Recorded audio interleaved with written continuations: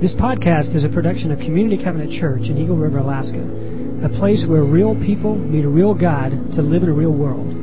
For more information, check out our website at communitycovenant.net. Well, good morning. I'm Neil, the staff leadership pastor, and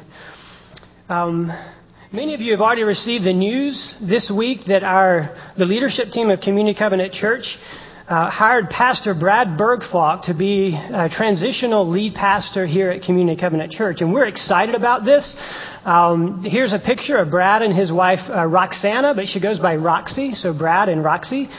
They will be coming up here soon from the Seattle area, where Brad recently completed his role as interim or transitional lead pastor at Pine Lake Covenant Church in Sammamish, Washington. Now, if that church and that city sound familiar to you, it's because it is. That is the church where Pastor Mark, who just left here as lead pastor, is now lead pastor. And so there's this interesting little exchange that's occurring. And but you also need to know that didn't happen without a lot of processing and prayer by our transition team. And as a transition team, we had a group of really good candidates that we had to process through that, and we're just really excited about this. Brad and Roxy have 3 kids. 2 of them are in college. One is a senior in high school, and you'll be hearing more about him here in the coming weeks. You can go to our website to read a little bit more of his bio. Also, just want to remind you that Brad, in this role, this is a temporary position by design, because Brad's a win for Brad. If Brad has done what he's being asked to do, his role is to help us keep the main thing while transitioning from Mark as lead pastor of 17 years to who God is calling to be our next long-term lead pastor. And so that's what a win is for him, and he knows that it's temporary. And he knows that he's not a candidate to be that permanent lead pastor. And so, but we're just excited about this. He's excited about coming. It was kind of funny when we were talking about this as the core staff this week, and I introduced Brad to them. Pastor Tyler made a comment that I think we were all feeling. He's like, well, this is really kind of cool, but now I realize that we can't really have a fresh start with this new pastor, because he knows all about our quirks and our weirdness and all that kind of stuff, because Mark has had a chance to get to know Brad. And so it's kind of true. I know Mark's told him all about you as well. And so whatever that makes you feel like, I think it's actually kind of a good thing. And so Brad will be with us. The first Sunday he'll be with us is September 9th. And Roxy will be joining him about a month after that. And so just encourage you to pray for them during this time of transition for them. And so I'm going to do that now. Father, we thank you for Brad and Roxy, and that they're coming. They're excited about coming to be with us and to serve alongside of us. We pray for all of the stuff that has to happen just to transition, all those details that need to happen, that they would go well. And I pray that you would prepare our hearts as a church to receive them as your gifts into the life of our church during this time. Now, Father, as we enter into this time of our worship where we specifically open your word and we listen, Lord, I need you. I ask that by your Spirit you would enable me to speak as one speaking your very words.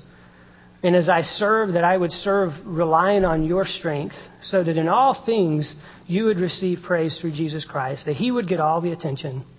In his name, amen. Well, hey, we have been in this series called Living Faith, exploring how faith in Jesus Christ, a faith that goes beyond just what we do on Sundays, can emerge and become real in our life. And we're entering into a new series called Life Together, as we explore just some of the aspects of what it means to do life together as the church. And so there's a connection. I want to draw a connection between living faith and life together. And here's that connection, okay? Living faith is produced through life together. Living faith is produced through life together. A living faith that starts to mess with every area of our life, because we're beginning to become more like Jesus Christ. That's produced by doing life together as the body of Christ. And so one of my prayers for all of us today is that we take a step towards a deeper, greater love for the church. and that we're willing to enter in more deeply to what it means to do life together. Now, I recognize that I got some challenges in doing that. This is not the prevailing message of our culture. Frankly, it's not sometimes even the prevailing message that is within the subcultures of our churches at times. If you think about it, our culture basically makes being a part of the church optional. Well, I'll go if I want to. You go if you don't want to, or don't go if you don't want to. Maybe I'll go over here for a time because they're doing something really cool. But then now they're doing something really cool over here, and I'll go over here. Kind of the idea is, I can go, I get, I receive. I'm having my needs met. It's a form of consumerism that even comes out sometimes in saying, I love Jesus, but I don't really need the church. And that's a far cry from what it should be, which is basically, here's who I was, here's who I am and who I'm becoming, and Jesus Christ is doing a miracle in me, and He's knitting me into this thing, this new community, this family, His church, and it's a beautiful thing. You see, if I had Jesus present here today in physical form, and I could interview Him, and I could say, hey, Jesus, what do you think about the church? I think His answer would be far different than what some of us would say. Oh, let me tell you what happened over at this church and some of the issues that came up. And let me tell you what somebody did over at this church and all the stuff that happened up in my church in Fairbanks. Blah, blah, blah, whatever. No, you ask Jesus what He thinks about the church. Jesus gets fired up. He says, oh, the church, yeah, that's my deal. That's my church. That's my number one priority. I gave myself for it. I sacrificed myself for it. I'm building the church. I'm the head of the church. It's my bride, and it's beautiful. And we might go, whoa, Jesus, we didn't know you felt that way. And He says, are you kidding me? I love the church. Because through the church, I am revealing to the world who I am, who my Father is, and regardless of what you may hear, the gates of hell will not prevail against my church. That's the vision that Jesus has for the church. But another challenge to helping us take a step towards love for the church is that often what we experience in this church, in the church, is less than this compelling vision that Jesus has for the church. I mean, let's just be real. It's not the same compelling vision at times. And so our commitment wanes. Part of my own story, some of you have heard some of this in my story, but part of my own story is that when, by the time I hit the age of 27, which was only like 5 years ago, it was actually 16 years ago. I was a little aghast when I calculated the other day. But when I hit the age of 27, basically after having grown up in the church, I grew up around church, but there was really not a whole lot of life in the church, and there was a whole lot of hurting each other going on in the church. And I saw that. Saw my mom get hurt over and over again. And then after going to college and spending 4 years there, even though during that time I did experience some real mentorship and discipleship, but I also experienced a huge dose of legalism that just kind of threw me for a loop during that time. And then a number of several more years in a church, outside of Fairbanks, where all of our collective dysfunction just spilled out in really ugly fashion. And then we ended up leaving that church because my job changed, and I found myself in a place where I just wasn't sure that this vision, this compelling vision that Jesus has for His church, could really be real and experienced. I wasn't sure I wanted to enter back into that. And it felt too risky. And at best, I wanted to stay on the fringes, but part of me just kind of wanted to bail altogether. Well, some of you have a true desire to grow and to go deeper than what you can do here on Sunday mornings, but you don't think there's anyone else out there that wants to go there with you. You can't seem to find someone else who wants to go with you. I had 3 conversations this week that went something like this. I want to go deeper. I want to go beyond what can happen on a Sunday morning, but I can't seem to find anyone around who wants to go there. If you were one of those conversations, now you're realizing you weren't the only one that feels that way. And also in that is an acknowledgement oftentimes that says, even if I found someone who's willing to go there, I'm not sure how to do that amidst just the daily demands on my life. Others of you say you want to grow, and I think you really do want to grow, but you basically say you want to grow, but you keep everyone at arm's distance. It's a kind of stiff arm. And it's like, oh yeah, I want to go deep, but my desire to keep people out from my heart is greater than my desire to really grow. And so we say we want to grow, but all of our actions basically keep people at a distance, and we stiff arm people. I was reminded this week of all these really beautiful plants that are around here, and these are real, not the sticky ones up in there, but these over here and the ones back there are real. And it's a cool reminder of life, especially as we've been in this series on living faith. But, these things don't stay healthy. Number one, if I was taking care of them, that's why I have fake plants in my office. I have one real plant in my office, okay? But they don't stay healthy without some intentional care and intentionality and love really for them. And we've got people like Jen and Renee and John who pour some care into this so that when we come in here on Sundays, they're actually alive. And so if these plants are going to need some intentional care and effort, our spiritual lives are going to need intentional care and effort. So living faith is produced through doing life together. We need to hear what God has to say about the church and how growth occurs in the church. So we're going to be in Ephesians chapter 4. And I encourage you to turn there with me at Ephesians chapter 4. Regardless of whether your Bible looks like this or whether it's on your smartphone or your iPad, I don't care. It doesn't matter. I'm also going to have it on the screen so that you can follow along that way. Ephesians chapter 4, verse 1.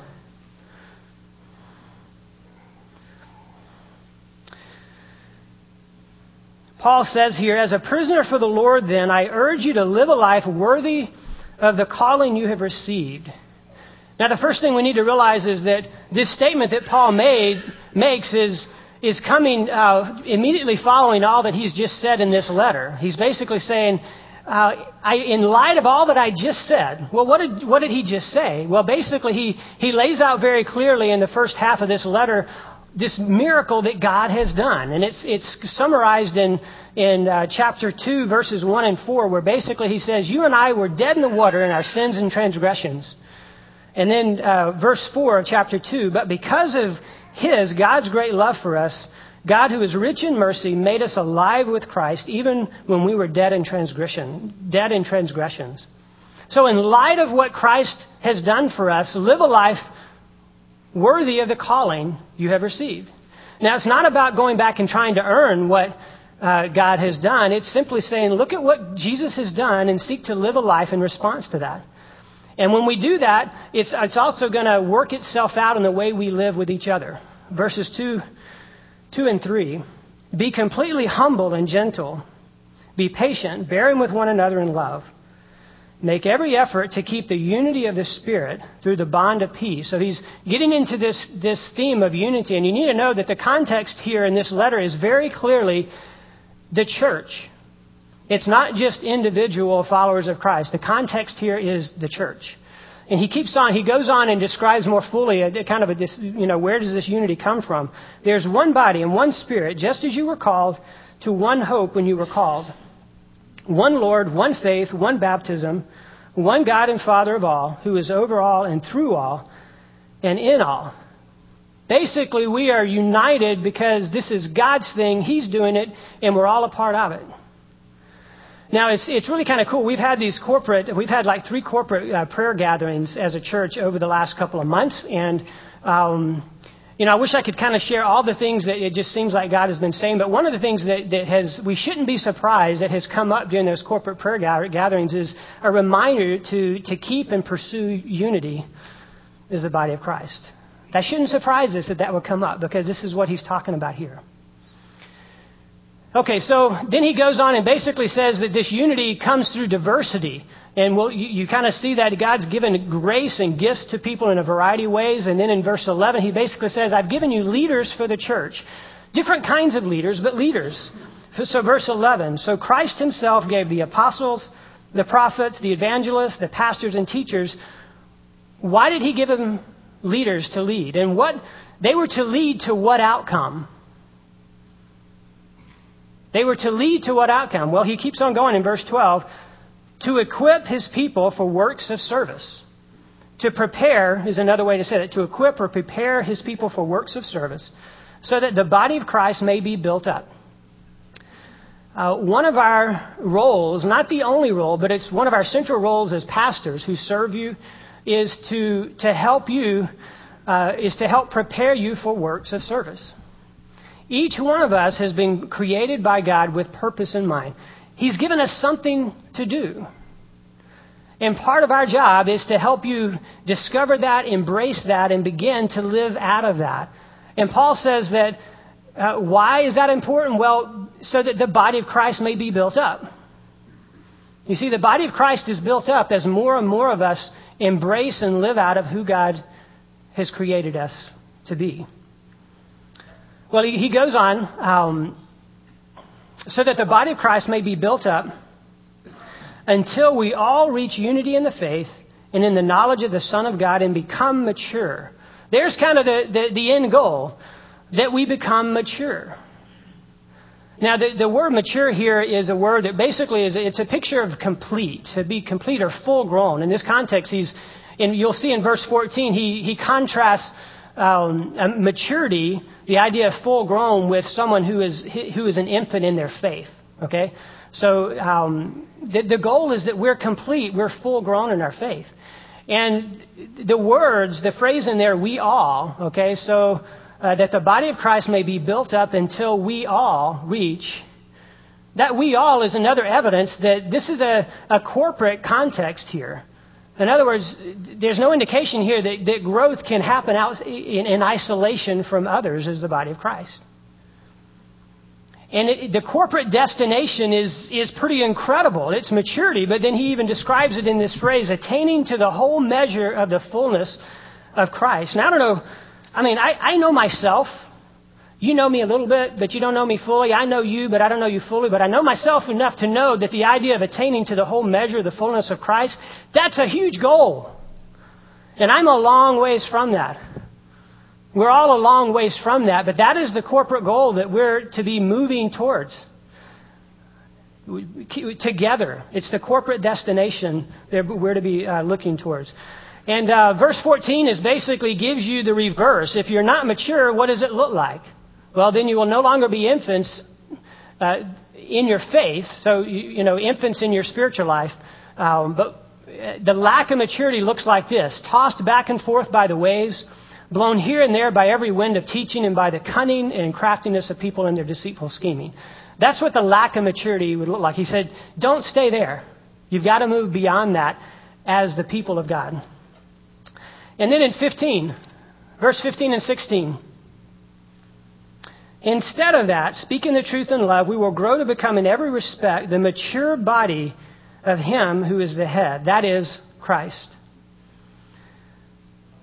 There are three measures often used to measure, I guess, success as a church.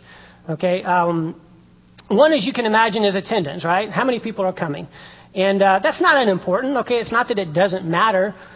We know how many people came last week. We know how many people came the same week last week as this year, and the year before that. And it's important to know that so you can plan and you can be a good steward of what God's given you. A second measure is finances. Financial growth, percentage growth. There's always a lot of different ways you can measure that. But again, we know as a church how much was given as a church last week. We can tell you what happened last year on the same Sunday. And again, to be a good steward, you need to know that. A third way is programs. What do you have going on for kids, for youth, for families, for adults, and different ages of adults? And what are the different opportunities that you give people to serve in the community? All those things are really, really important. But we got to be careful not to get into the trap of deciding that that's the way you measure the health and the success as a church. Because how does Paul define success here? that we will grow to become in every respect the mature body of Him who is the head, that is Christ. Paul says it another way in Romans 8:28. A lot of you may have heard this, the first part of this, when we know that in all things God works for the good of those who love Him, who have been called according to His purpose. And in the first half of verse 29, for those God foreknew, He also predestined to be conformed to the image of His Son. Now don't get tripped up on the word predestined. All that means is that there's something that God has predetermined about each one of us. And that is His desire is that each one of us would grow and become more like the person of Jesus Christ. That is His goal for us. That's how we measure success as the church. So how are you doing in that? How am I doing? Are you growing to become more and more like Jesus Christ? Are we becoming more like Jesus Christ? Am I beginning to think more like Jesus? Am I beginning to love people around me like Jesus? Am I beginning to sacrifice like Jesus? Am I beginning to experience the joy that Jesus experiences? You see, if you're growing, then we're growing as a church. And if we're all growing, we're really growing as a church.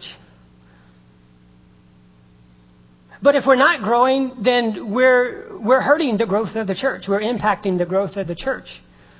And so are we willing to ask that question? That's the question we really need to be asking. Now, it's a whole lot harder to measure than the attendance and the finances and the programs.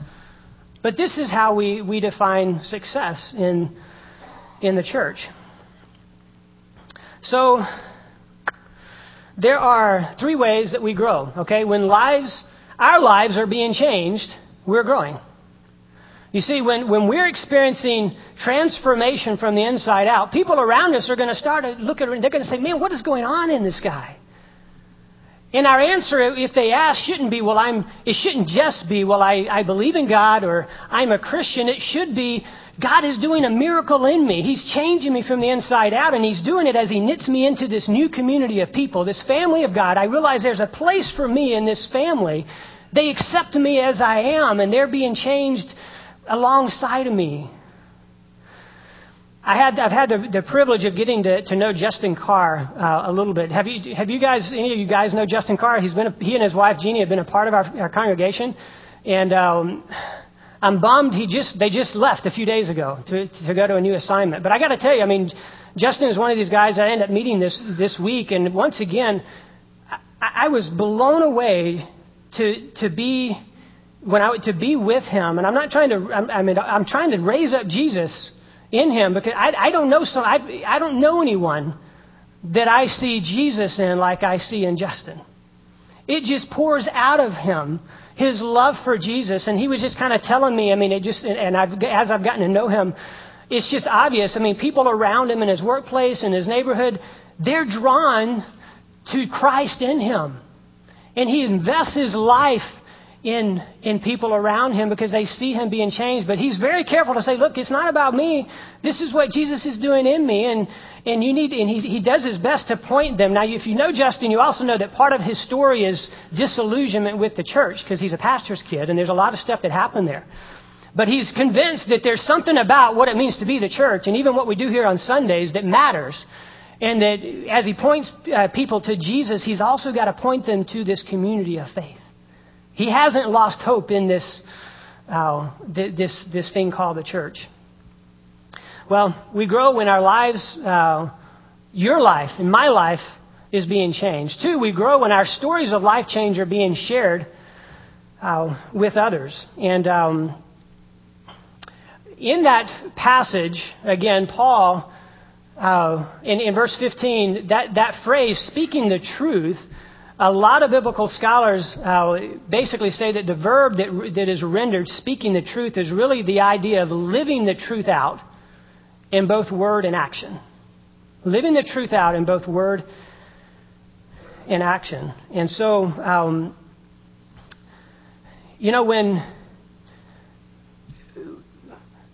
just as I described with Justin, we should be telling people about what God is doing in our life, both in the way we live and the way our words. We've talked about, you can say a whole bunch, and if your life doesn't back it up, then that's a problem. But if we just are going to rely on our life to say it all, we're missing the point that we're supposed to also point people specifically in our words to the person of Jesus Christ. And that's what I've seen Justin do, just as natural in his life. And so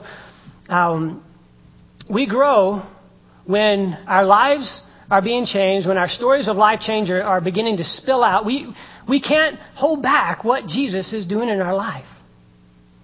And 3, when we care more and more for the vulnerable and marginalized people around us. We grow when we begin to care more and more for the vulnerable and marginalized around us. Caring for the most vulnerable people around us, it says something really important about who God is.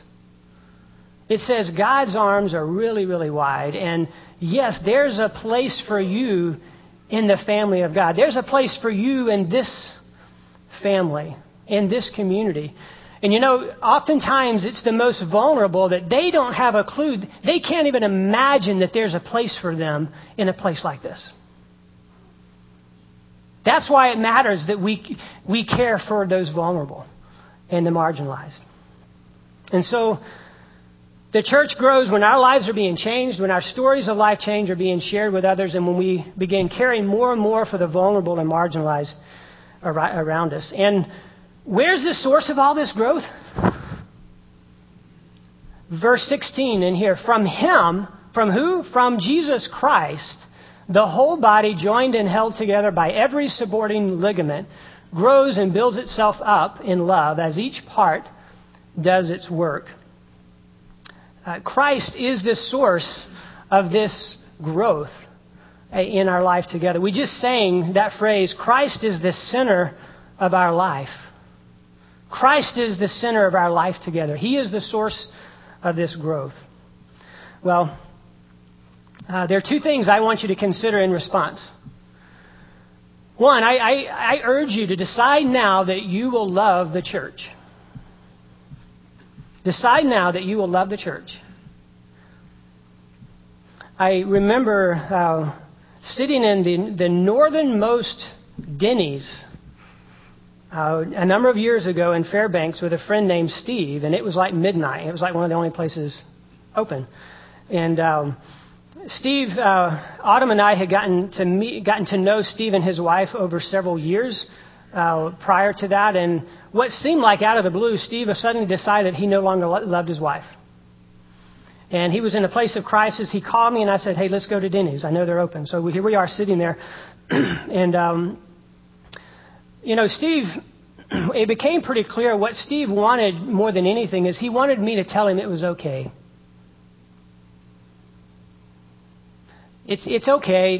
You've lost that loving feeling. There's a song, I think, like that.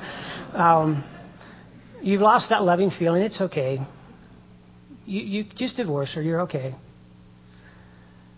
And I ended up telling Steve, I said, Steve, you got to make a decision.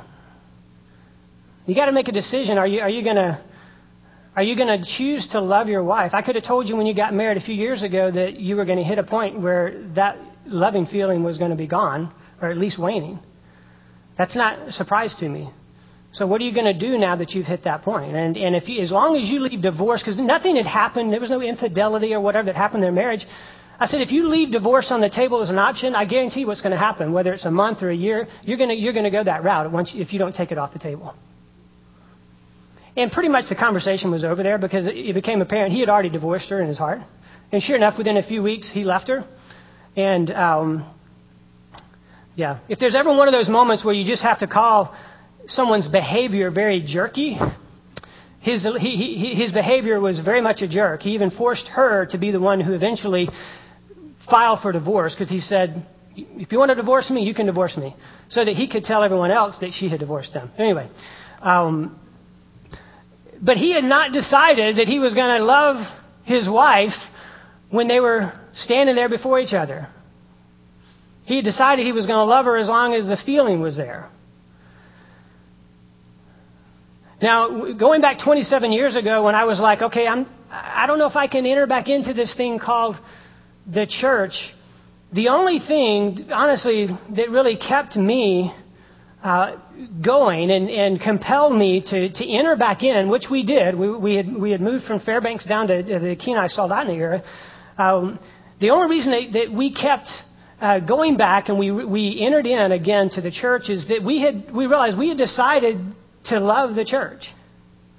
It was a faith step based on everything we had experienced. But we had decided that when God says that He loves His church and that He is revealing Himself to the world through the church, that He hadn't suddenly changed His mind just based on what I had experienced. And so when we entered in, something began to happen in me over the next few years within the context of doing life together, where I had some people telling me some things I didn't really want to hear about what was going on inside of me. But something very formative happened in that. And that was that I began to realize that as long as I'm a part of this thing called the church, it's going to be a little less than that compelling vision than Jesus gives. Why? Because I'm a part of it. Because my brokenness is part of it. You see, I'd been looking for many years at all the stuff that I had experienced, and I'd been pointing at everybody else without realizing that I was part of the brokenness. I was part of the dysfunction. It wasn't all my fault, but I was a huge contributor to that. And all of a sudden, there was a freedom to be able to both receive grace and to give grace, and to realize that if I'm going to be a part of this thing, it's always going to be less than this compelling vision until Jesus comes and reigns, as our King right here and in the new heavens and the new earth. And so, the other thing that was very more formative in that is that I also made a decision that, it's okay to ask the hard questions, because we are, as we've talked about here, we are a beautiful mess. We are beautiful. We are glorious. And there's so much of that I experience, but there's also a mess that happens, because I bring my mess, you bring your mess, and we have mess. And we're all trying to work towards Christ in the midst of that mess, and it becomes this beautiful thing. But we need to be able to ask the hard questions about what is church? What are we experiencing? Should it be a little different than that? And are we experiencing this change that Christ says that He wants for us in the life of the church? So it's okay to ask the hard questions. I have those conversations with many of you all the time. But my commitment was that I was not going to ask those hard questions standing outside the church, as if to say, hey, you guys figure out how to do it well, then I'll come and join you. No, my commitment out of love for the church, because God loves His church, is that if I'm going to work towards that goal within the mess. That's part of what it means to love His church. So I urge you to decide now that you're going to love His church. Secondly, I urge you to enter into this thing called Life Together. Okay, Life Together Wednesdays, it's not about a new program. It's about creating an environment where discipleship can happen alongside of others and across generations, okay? And it's an invitation to get into a smaller setting than what can happen here on Sundays, where you can have this life-on-life thing that happens. And it takes a little risk to get in and do that. And as Erica mentioned earlier, we're going to be looking at the topic of resolving everyday conflict. And next week, Christian Muntean from Beyond Borders, who has become a good friend of ours as a church, he's going to be with us on Sunday, and he's going to be talking to us. Why is it important that we be willing to have these hard conversations as the people of God? And so it's about Life Together Wednesdays is about going a little deeper, and we don't apologize for investing heavily on Wednesdays. Okay, if Wednesdays is completely out of the realm of possibility for you to be involved, come to talk to one of us. Talk to Pastor Keith. There are other things that are going to be going on. Okay, but we're not ashamed that we're investing heavily on Wednesday nights, and so we don't know exactly how this life change happens. There's no formula to it. We rely on Christ as the center of our life to come in and pour into that, and to pour into that environment, and to lead us to become more and more like the person of Jesus Christ. If you're new to Community Covenant Church, this is a great way to enter in and get connected with others. If you're here and you're not a follower of Christ, I want you to know that there's a place for you in this family. There's a place for you in the family of God, and there's a place for you in Life Together Wednesdays, regardless of whether you've chosen to follow Christ or not, to be able to enter in with an openness to see how would God reveal His love for you in the midst of doing life together. You're invited into that. So I encourage each of you to lean into this life together. Decide now to love His church and find a way to enter into Life Together Tuesdays. A living faith is produced through life together. Let's pray. Father, thank you for the life change that you bring. You're the only one who can bring about this transformation in our hearts. We pray for more of this. We pray for this in huge doses as a church. Help us to learn more and more how to do life together, Lord. We rely on you as the source of this kind of growth, Lord. Father, I pray that as we continue to listen to your heart, Lord, that we would respond to you. We'd be able to make hard choices if that's what's necessary, not out of any kind of guilt or whatever, but because you're working in our hearts, Lord, and we want to respond. Thank you for loving us, Lord. Your love for us, the gospel, is what our life is centered around, Lord. We thank you in Jesus' name. Amen.